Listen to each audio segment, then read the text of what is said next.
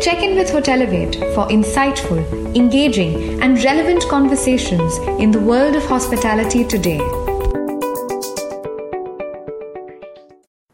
Well, thank you for the introduction. I think we have first here today. This is the first time we were talking backstage that these four top CEOs have been together on a panel. So I congratulate Manav for getting everybody on the same continent, in the same country at the same time. It was quite a feat. So let's get started. Why don't we just pretend that we're in our living room, just the five of us here, and we're going to have a pleasant conversation and just disregard the 500 people sitting out there. I'd like to start off by where did you grow up? Each one of you, where did you grow up? What do you like to do in your free time? And did you ever think you'd get into the hotel business when you were young? Mark? Well, I grew up outside of Philadelphia, and spent my time on the East Coast in school and working until I moved to Chicago to go to graduate school. In my free time, I'm mostly spending time with my kids. My golf handicap reflects that. So very high handicap level at the moment. And whatever time I do have outside of work and family, I'm trying to do some things on the education front in Chicago, which needs a lot of help at the moment. So that's what I'm spending my time outside of the office doing. Did you ever think you'd get in the hotel business? No, actually, I didn't. I was around Hyatt for almost 17 years prior to the time that I joined the company because I worked for the Pritzker family.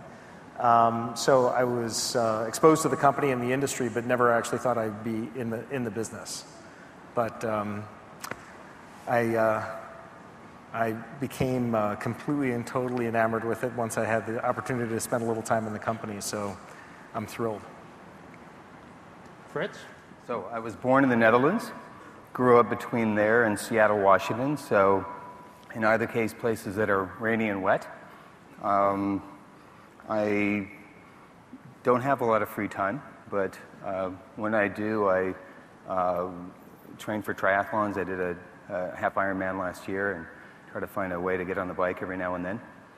And I suppose the hospitality question, I'm the newest to the industry probably, and I've actually interviewed at Starwood in 2004 and didn't make it into the company at that point. And 3 years later, when I saw that the position was open, I remember fatefully tapping my finger on the Wall Street Journal and turning to my wife and saying, I would still love to work for that company. And went through a process of being one of 60 candidates to 16 to 6 to 3. And as I say to my friends, the process was rigorous enough that all the qualified candidates were selected out and they were left with me. So I've been with Starwood for 5.5 years and really feel as though I had spent my entire life preparing to get into hospitality and to get to Starwood. Good run. Chris? I was born and raised in the Washington, D.C. area, where I still reside, and the few off days that I'm actually around and in the office and not traveling to find places like Mumbai. I'd like to think I have a lot of interest, and I used to, but like Fritz, I don't have a lot of spare time. So between running a big global company and being the father of 6 kids, 6 daughters to be exact, I'd say, I run a business and I try and run the family and participate as much as I can there, and that keeps me pretty well occupied. I wish if I had time, I wish I had a handicap and played a little bit more golf. I do enjoy it. I've kind of always been a little bit in and around the hotel business. Started out in the back of house, summer jobs. Told my father when I was a kid I was interested in the business, and he proceeded to tell me the best way to get started was, at the lowest level. So started in the engineering department, plunged a lot of toilets, did a lot of other things, obviously got an education, ended up in the development side, and ended up where I am today. But, sort of always been interested in and around hospitality. All right. Well, I was born in Tokyo, Japan, and lived there till I was 7. My parents, my father had been there at the end of World War II and then went back after he finished school. And so the Japanese roots, though I was only there for 7 years, are a big part of our family culturally. And Japanese cuisine, for example, is always the cuisine we would have at holiday times. And my sister, who's never been terribly strong in many respects, her comfort food is sushi, which is just a sort of a sign of the cultural piece of our family. But then moved to the States and grew up in the Midwest, and of course been in Washington for a long time. I never intended to be in the hotel business, although coincidentally I worked on a night cleaning crew while I was in college in a hotel, but that was very much just about making a little money to get through college as opposed to choosing a career. Chris and I got to know each other when he was running then Host Marriott, which was our biggest owner. He got to Host about the same time I got to Marriott, and we would jokingly say to each other in the early years, "Have you learned the secret handshake yet?" That we thought most hotel operators must know. And I think after now 17 years last week at Marriott, I'm still not sure I know the handshake, but I'm just thrilled to be in the hotel business. I think it's the greatest industry in the world because it combines so many different things, whether it's financing the industry, real estate development, global travel, interaction with lots of different cultures, the people connection. But I think it can sort of satisfy the intellectual side of what turns me on, at least, but also very much the personal side and connecting with people in their careers. Great. I'm going to give each of you 1 minute, only 1 minute, to make an advertisement about what you're doing here in India, what your focus is on India, and how does India relate to your global company as far as the effort you're putting in here. So, Fritz, why don't you? Clock starts now. So we've been in India for 40 years. First came here in 1973.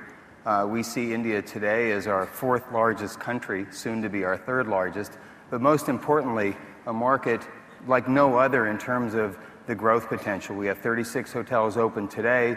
We have another 25 definitively under construction, but there's no reason we won't have at least 100 hotels either open or under construction in the next couple of years. And so I'm here to help my team. I'm here to meet with some of our partners and to be a catalyst for growth to the extent that I can, and to make sure that our partners and our team here are getting what they need to have business succeed, to create opportunities for Indians to travel, and to have great jobs working in the hospitality business.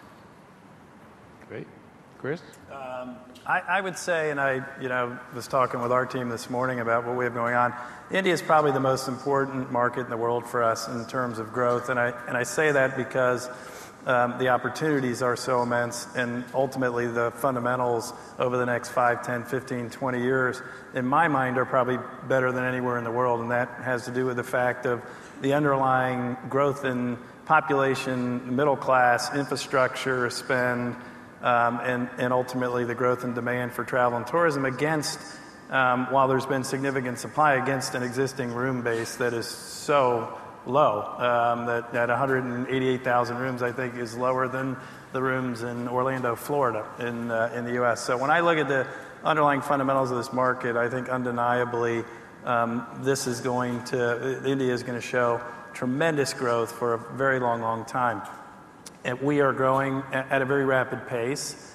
We have been in and out of India for many, many years. When I got to the company 5 years ago, unfortunately for us, we were behind the game. We didn't have any hotels up and operating in India. Today, we've made great progress. We have 12 hotels, 2,500 rooms, another close to 25 in the pipeline, and a very rapid growth projection with an expectation of having 50 hotels open by 2016.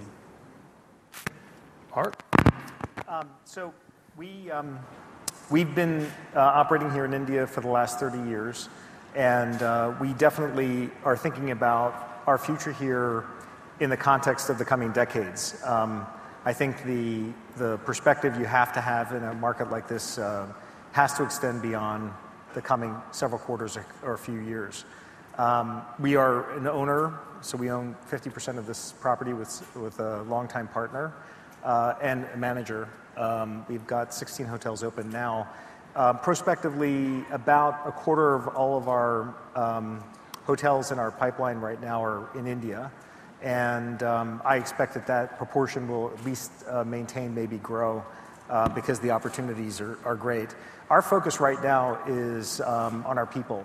We've got, of the 16 properties that we currently manage in the country, 11 of those are led by Indians, and 75% of all of our executive committees in the country are Indian-born, longtime Hyatt employees who've grown up through our system.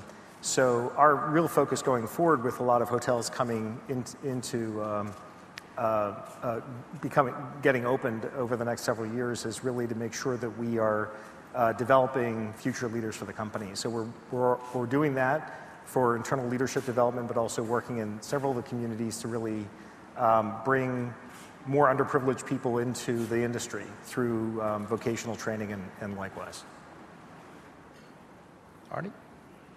I'm here because this is a place that combines both a spectacular destination and a great business opportunity. India is one of the places in the world which I find most exciting to visit. It's culturally incredibly rich. It is chaotic, to be sure, but it is a fascinating place with a profound and unique culture, or maybe set of cultures, given the regional differences across the country. Unlike, in many respects, other destinations in the world that also are compelling business stories, but are less compelling places to come and visit because the cultures are less profound. So it's a place that it's easy to respond to an excuse, this one being teed up by you, Steve, to come to this conference. It's an easy place to say, yeah, I'll come, because it's a great place to get to.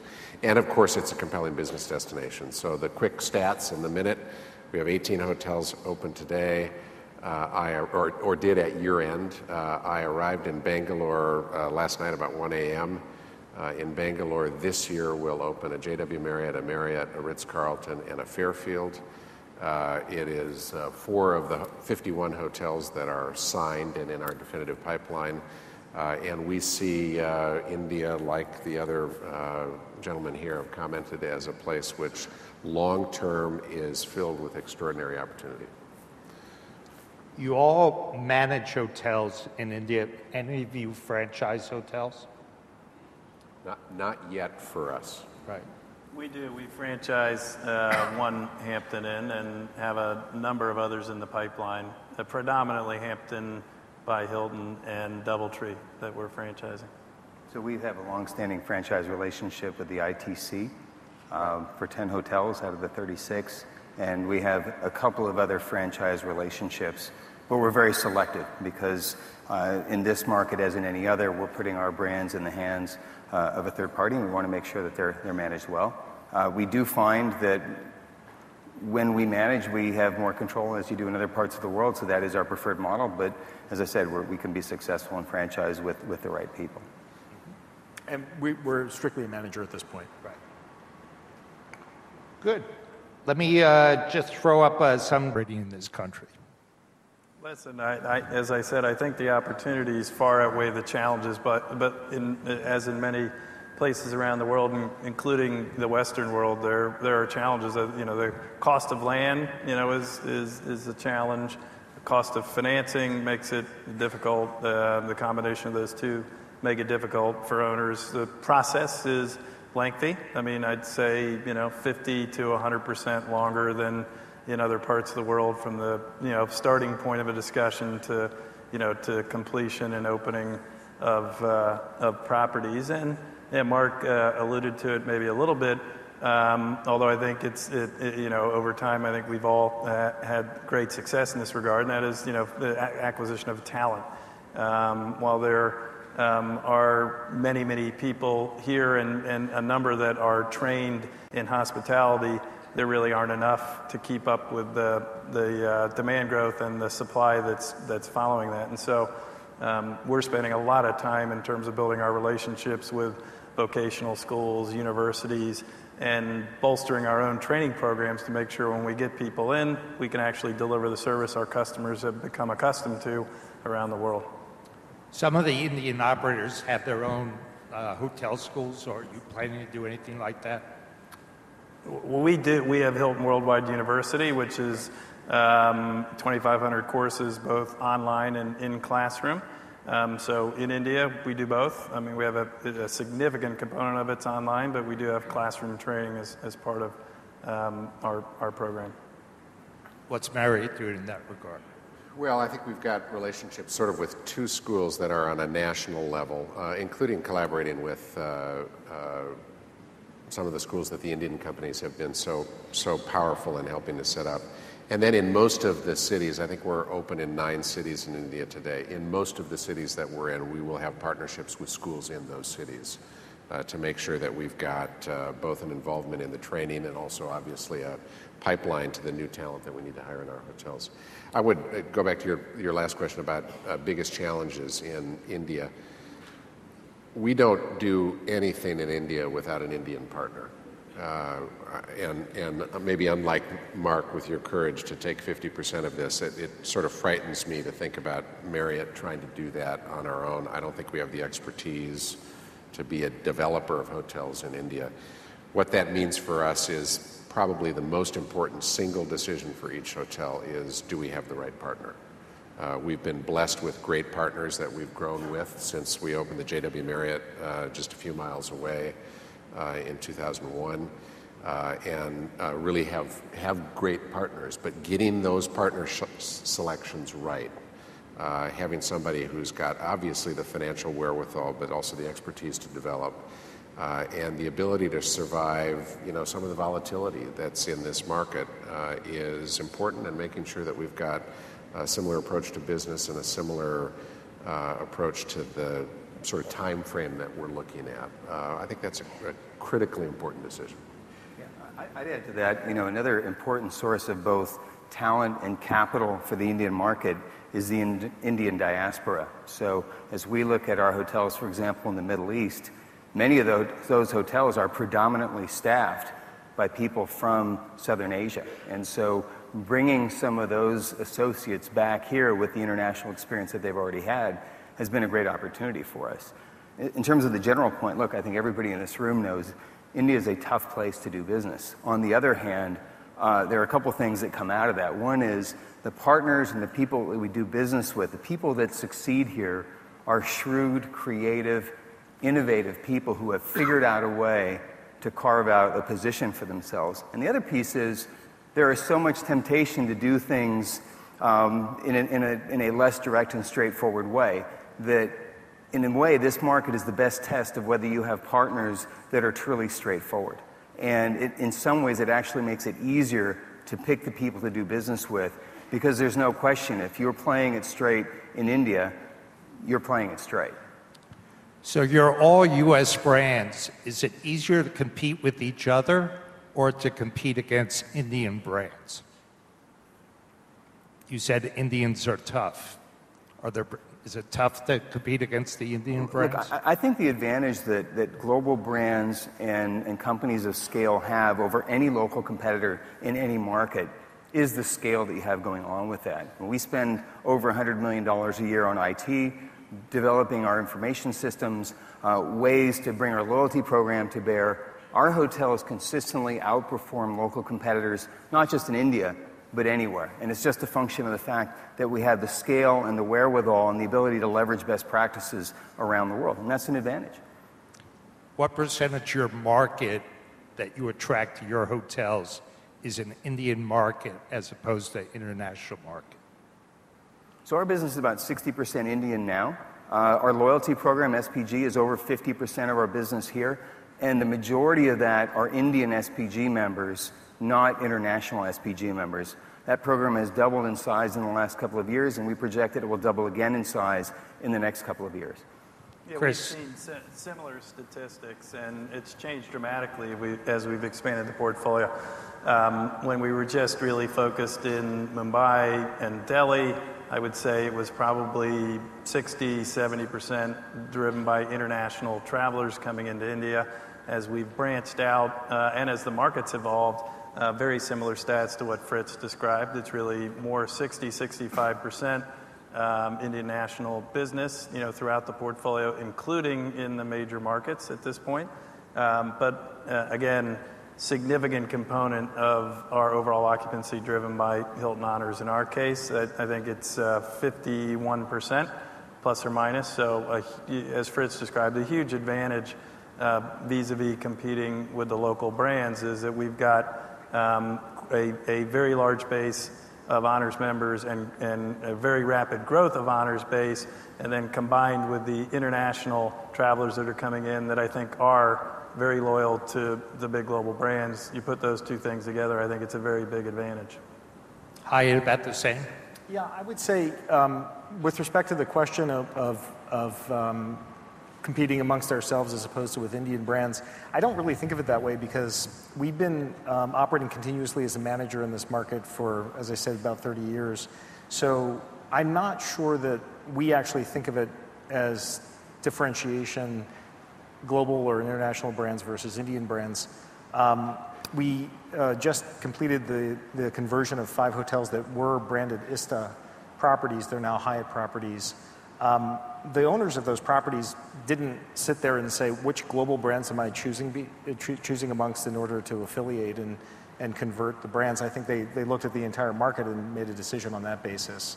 So I think the brand awareness, and many of us have been in the market for a long time, so the awareness of our brand and our reputation and lineage, I think stands on its own in many ways. And in our case, there are a few things that we became known for, and I think try to continue to maintain a lot of focus on. Food and beverage is one of the key ones. And I think that it really does help to sort of activate local Indian patrons in each of the markets in which we're operating, because our hotels are great places for social gatherings, but also a great place to go have dinner. So it's not just about global travelers. Our head of operations here in India, Raj Menon, who's in the room, was telling me that they had a press conference in Bangalore at the new Whitefield Marriott, a few weeks ago, and one of the Indian reporters said, well, Marriott's an Indian company, and then proceeded to ask a question. And Raj was thrilled by that question because in many respects, we want to make sure we deliver the strength of the global platform, which is similar to some of the comments that have been referred to, but that we also have the expertise in our team to really run a local business. I think our 18 hotels last year were 67% Indian business and 33% rest of the world. And so you can see already that is a majority of our business. And it's growing faster. So you look at the statistics over the last 5 years in India, and inbound travel from the rest of the world is grown much more slowly than local travel within India. And you've got to believe that in the next 10 to 20 years, India should focus on inbound travel because it is a compelling destination. But as the economy grows here, we'll see Indian travel within India grow at dramatic rates, and I think the growth profile for us will increasingly shift in that direction as we head to more development in more cities in India, but also more development with Courtyard and Fairfield, not just the luxury hotels in the 3 or 4 biggest cities in the country. Has the recent downturn in the India economy affected your occupancy and rate at all in 2012 compared to previous years? 2012 for us wasn't a bad year. But when you look at the last 5 years in India, whether you look at the data you've pulled together or other consultants have pulled together, you see an industry which has lost nearly 20% of RevPAR. And there are a lot of factors that are driving that. But clearly part of it is the pace of supply growth compared to the pace of demand growth. Demand is growing, but it's not growing in every market fast enough to take on the supply. I still think in the fullness of time, given the size of this economy and given the growth at which the growth it should be posting over the next number of decades, that we'll see that the supply gets filled and taken care of in a way that ultimately creates for a healthy industry here. But it's been a tough few years. Fritz, how are your hotels doing?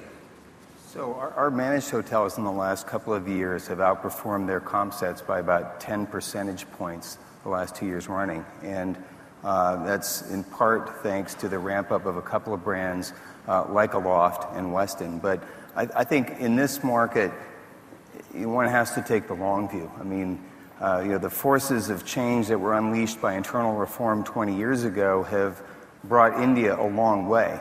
But I think what's accelerating change now, looking ahead, has as much to do with what's happening in the rest of the world, the flow of capital, the demand for business, the fact that India has such an abundant supply of human talent, I think, by themselves will be forces of growth. I mean, this is a market that's still 27% urbanized. So the opportunity lies very much in front of us in India. And my own view is that if there are difficult times here, that's an opportunity for us to find other ways to grow. And there will be fits and starts. That happens in any large growing economy, and I think India probably more than any other because of some of the volatility here. So we take a long view and we're very optimistic, and we're willing to be patient because this is a business that we see as being an extraordinary growth engine in the next 20 or 30 years. And I think unlike a market like China, which in the next 15 years will be largely built out, 15 years from now, India will still be on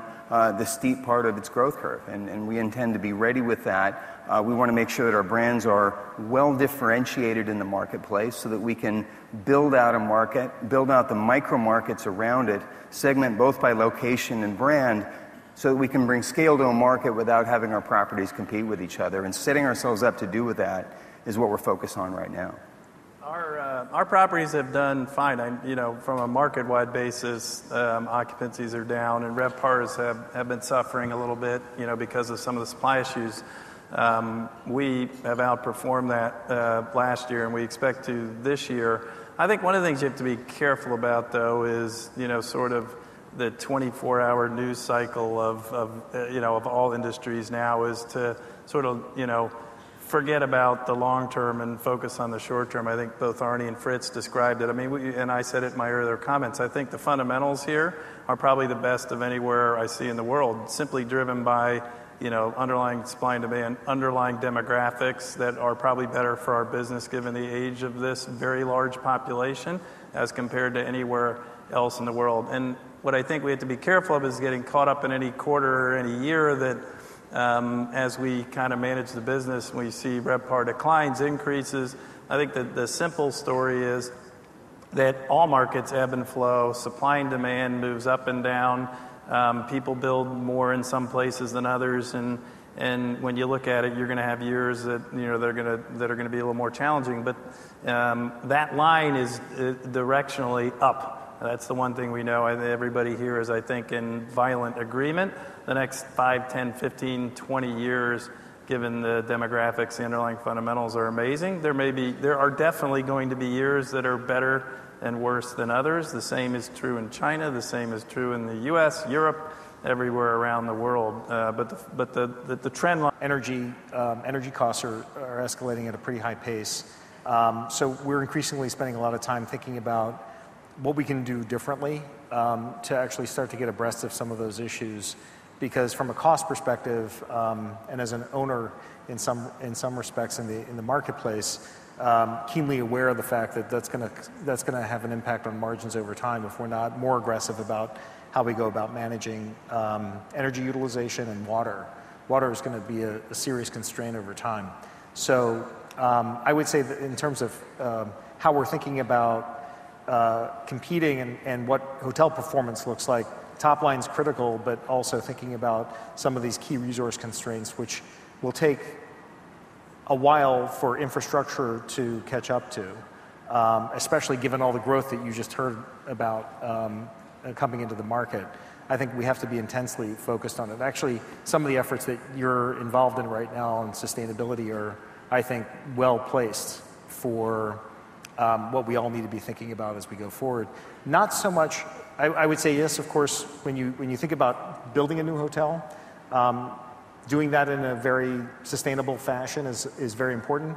But on the operating side, that's really the gift that keeps on giving year after year. Our hotels are going to be here. This hotel will be here 50 years from now. So what happens as you operate the hotel in relation to the resources and environmental sustainability, I think, is critical. Okay, this is a two-part question. I'm going to ask the first part first. Is your company an innovator or a follower? We'll start with... Well, I guess... just a one-word answer, please. Oh, innovator. Innovator. Innovator. Innovator. Both. Both. Okay.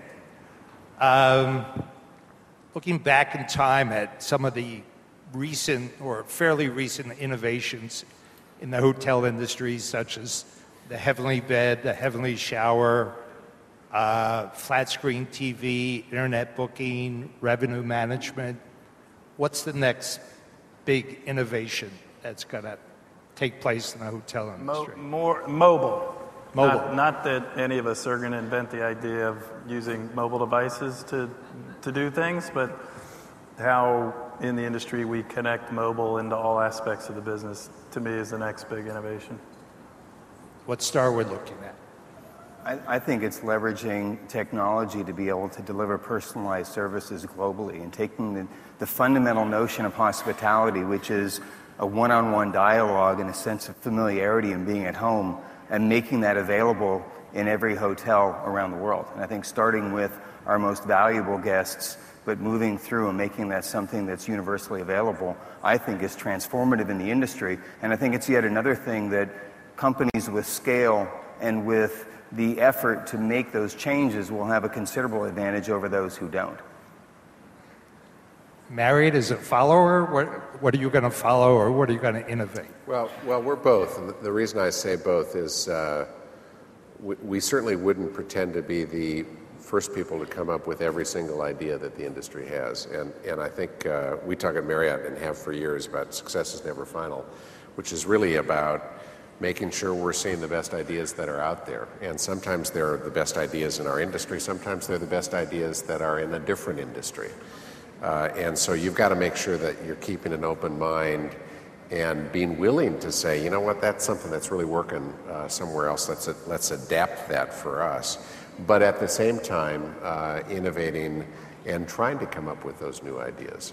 Certainly the technology pieces, whether it's around mobile technology or other uses of technology, is a huge and obvious way, a place where all of us need to be investing and innovating and copying from other industries that are doing things with those technologies. But, we launched a new brand in Berlin a month ago. Is that innovation? Yes, it's innovation. Is it a brand new idea in the sense that nobody's ever brought some sizzle to the value part of the lodging industry before? It's not a brand new idea either. But I think it's one that we can claim to be innovative with, and to have a brand that with one partner will do hopefully 150 hotels in Europe, and we'll see that brand takes off across the rest of the globe. So there's a lot of discussion about application of big data and customer data dissemination and the like. Nothing at the end of the day trumps authentic human engagement, especially in an increasingly digitized world. So I think a lot of the innovation on which we focus, and I think will continue to evolve, is service model innovation. What your experience is as a guest walking into a hotel, what are you confronted with in terms of the physical space? What's the mode of interaction? How does that actually become an expression of one's own self, and how do you bring that out? That's really a lot of what we're spending a lot of time and effort focused on. And it's particularly fulfilling in India because I think about India's country filled with people who have hospitality innate. It's in the DNA. One reference point I would make is I've probably had more meals in the homes of our partners and owners in India than in any other country in the world by a factor of 10. So the sense of home hospitality is embedded.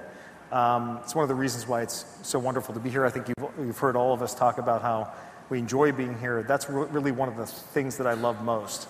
And so to me, it's a great asset to be able to leverage as we continue to try to expand and also maintain personal human engagement, human care. So speaking about innovation, just a quick survey. How many of you are on Facebook? One. I monitor my Tumblr kids. and Instagram right now. I'm on Instagram. I'm not on Facebook because I have enough friends already. We have 3.7 million fans of our properties on Facebook, so that's plenty. I have 6 friends on Facebook. Okay. They're all related to me. I think I'm technically on Facebook, but you won't see a picture or any data. I joined at some point so I could check on my daughters, but That's why I joined too. Is Bill Murray but on my daughters Facebook? won't friend me, so I realized I couldn't get in to see what they were doing anyway. How about Twitter? I'm not a tweeter. Nobody not tweets? a tweeter. LinkedIn? I do have a LinkedIn A little bit. page. Yeah. Okay. A BlackBerry or an iPhone? An iPhone. iPhone? BlackBerry and an iPad. Okay. Arnie, you have an iPad. iPad, iPhone, Mac. So I have no PC and no mobile phone. I just have a BlackBerry and an iPad. No PC and no No cell phone. cell 2 phone. devices. Okay. Yeah, I'm BlackBerry and iPad. Okay. How many emails do you get a day? I actually don't know. I think more end up in the spam account than in what I see, but I don't know. Probably more than 100. More than 100? Yeah. 50. Only 50? Wow. You must have a good spam filter. Yeah, you must. I have human filter. Spam filter. Or a good secretary. 200 or 300. 200 or 300? About the same for me, 250 maybe. Interesting. Do you use a Kindle or do you like the feel of paper? Do we use what? I do all my news A on... Kindle or do you like to read a book with paper? So I do all my news and periodicals on an iPad. Okay. I have a Kindle, but I prefer a book. Got it. That's same. I read periodicals all on my iPad, but if I'm going to read a novel, a book, I like to touch it, bring it with me, Smell it, smell the paper, smell and all it, that. stick it in my briefcase. Old habits die hard. Same for me. Got it. So what's the main issue about your company that keeps you awake at night and you worry about? What really bothers you day to day that you're really focused on?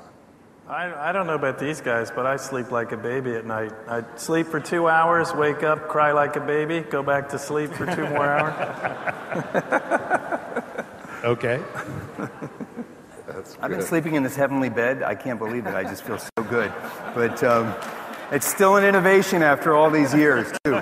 But Nothing worries these guys. We're in a business that depends on the global health of what's going on. So, any major disruption is something that people would think about and be concerned about. I think cybersecurity and what that could look like is a concern. But I think for all of us as human beings and as business people, we can't be paralyzed by what could go wrong.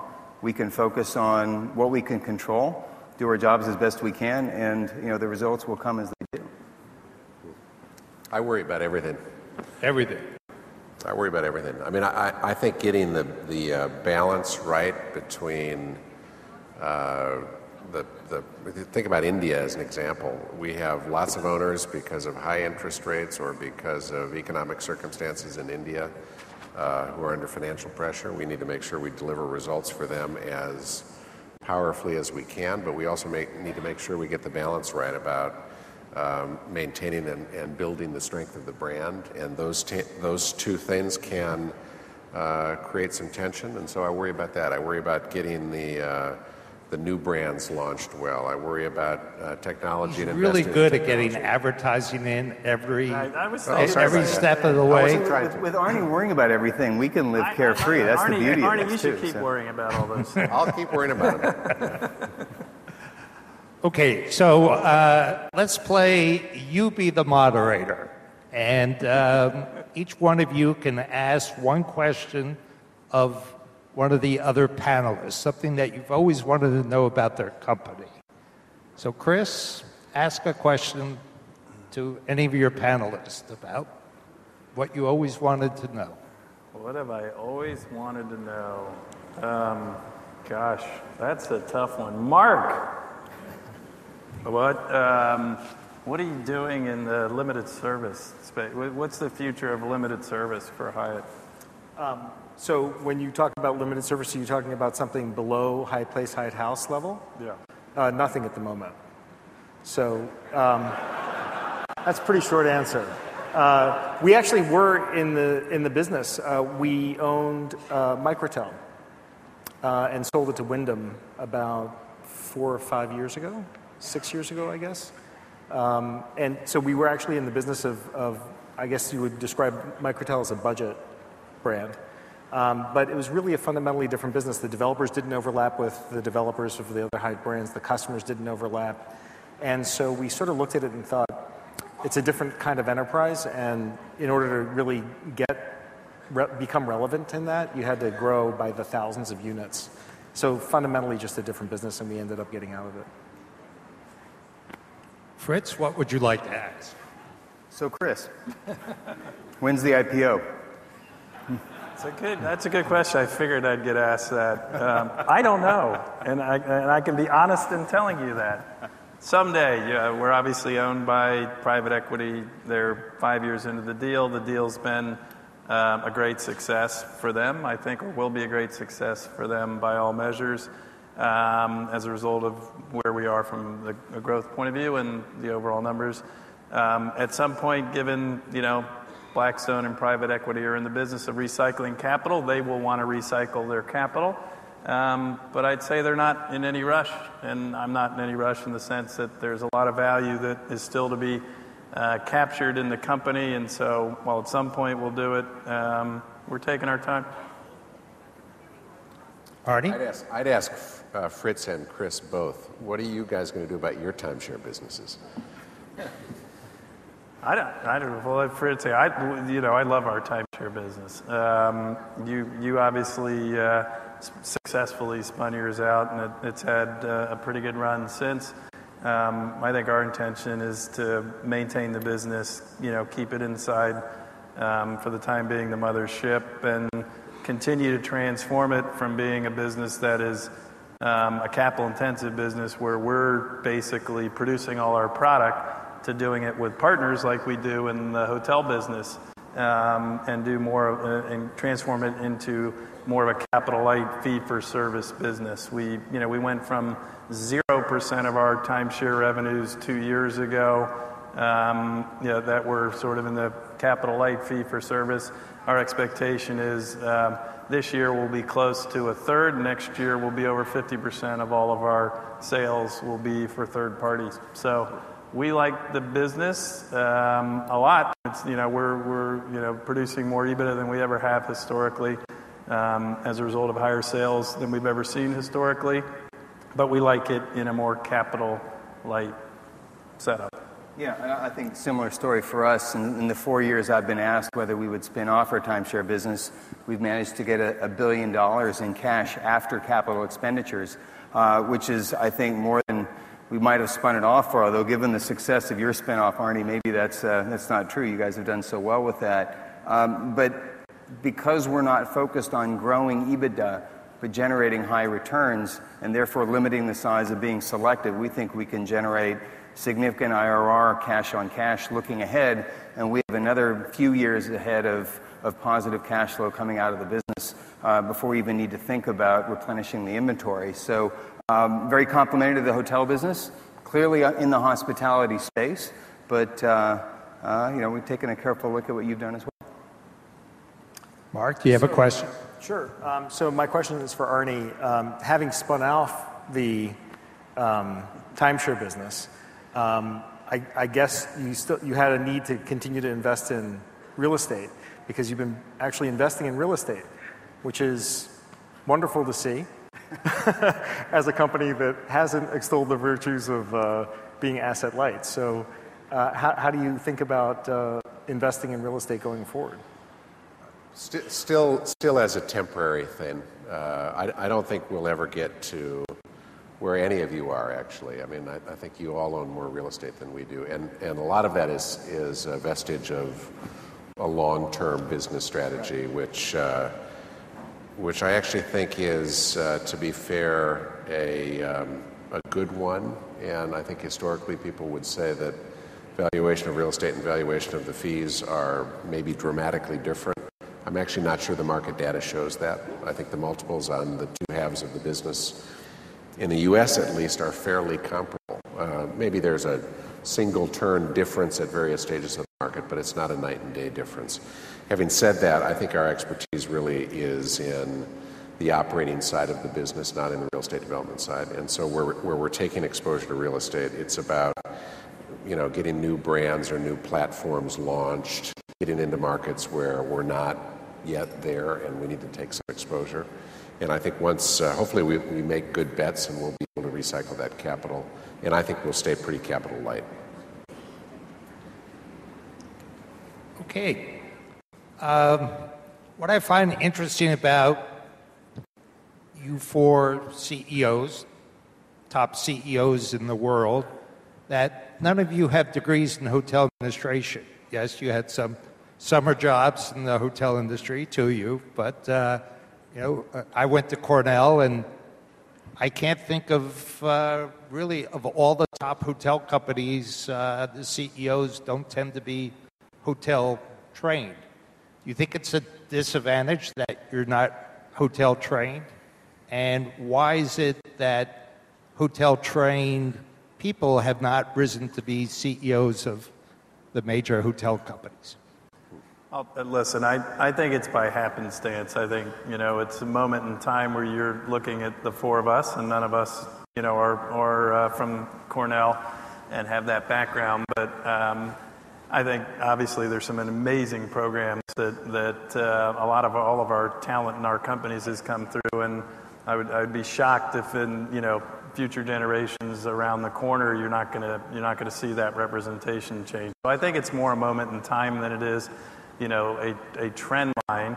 I'll let them speak for themselves, but no, I don't think it's a disadvantage for me that I don't have a hotel administration. You're a real estate guy, so that's close. How about Fritz? You're a brand guy.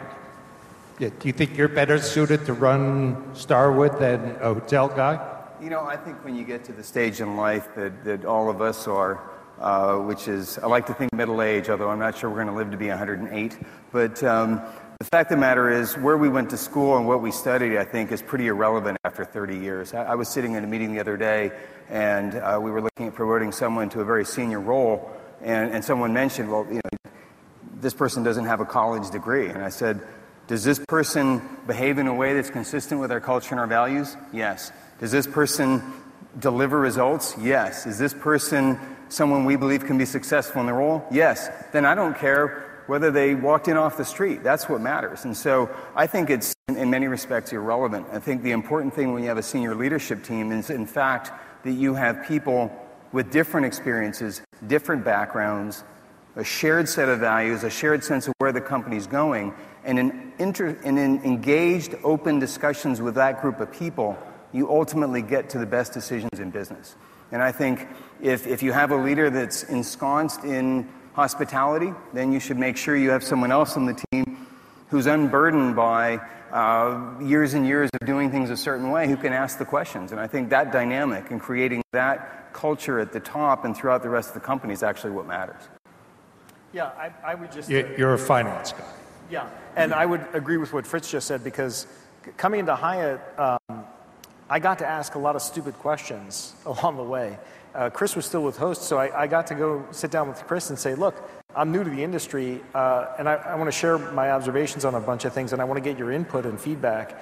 And by the way, you were very generous with your time, and I would say that was true really around the industry, there are a lot of people who really extended themselves and helped out, mostly because they felt sorry for this idiot who didn't know anything about the hotel business. But the idea, I learned a long time ago from Jay Pritzker, with whom I worked for a long time, that there is no such thing as a stupid question. And boy, that really proved to be true as I came into Hyatt, because when you ask what appear to be simple questions, you sometimes get answers that lead you to more questions and some other insights that people who've been in the industry for their lifetimes may not see so clearly. Arnie, you're an attorney. Does that help? I don't think it hurts. I mean, I think if there are young people in the room, it's hard to tell with the lights up here, but if people know they want to go in the hotel business, they should study the hotel business. I think for a lot of us, we didn't have that clarity on what we were driven towards. And there are advantages and disadvantages, I think, to both. I think this industry is, in fact, extraordinarily broad. And so whether you're looking at development or brand strategy or technology or global travel trends, different expertises will aid you in a different way. But clearly, the more you invest in understanding this business and being expert in this business, that's a huge advantage if you have it. Good. One day it'd be nice to get it, but. Okay, last question. There's a news talk show called The Chris Matthews Show. And he always ends by, tell me something I don't know. So tell me something I don't know about hotels in India. Something that nobody out there would know.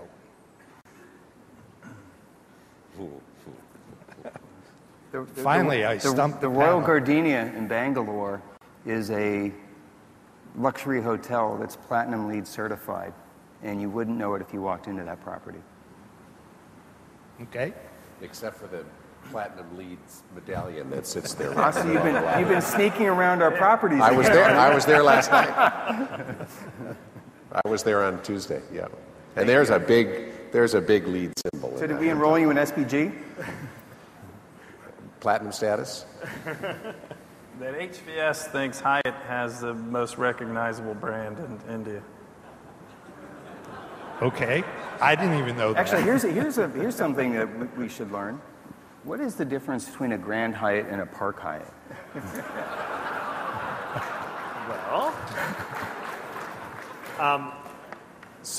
I guess in your parlance, I would say the Park Hyatt is really a direct competitor to St. Regis. In most markets, we're not direct competitors in every market, obviously, where you've got a St. Regis. We're still much smaller than you. Let's see. The Grand Hyatt doesn't really have a good comparison in your portfolio. Maybe in the Indian context, I would say JW Marriott. So it's certainly, Park Hyatt is definitely positioned as our luxury brand. And it happens that many of the Grand Hyatts that exist in Asia, we cover almost all the gateway cities throughout Southeast Asia, were built to be grand hotels with great food and beverage and great restaurants and great banquet spaces. So they do operate in what feels like a luxury kind of context, but Park Hyatt is truly the luxury brand in our portfolio. Arnie, what would you like to say that the audience doesn't know about? There's not a single thing I would attempt to tell a group of Indian experts about the Indian hotel industry that I think I know and they don't. Good answer. Okay, our time is up. Arnie? Thank you. Chris? Fritz?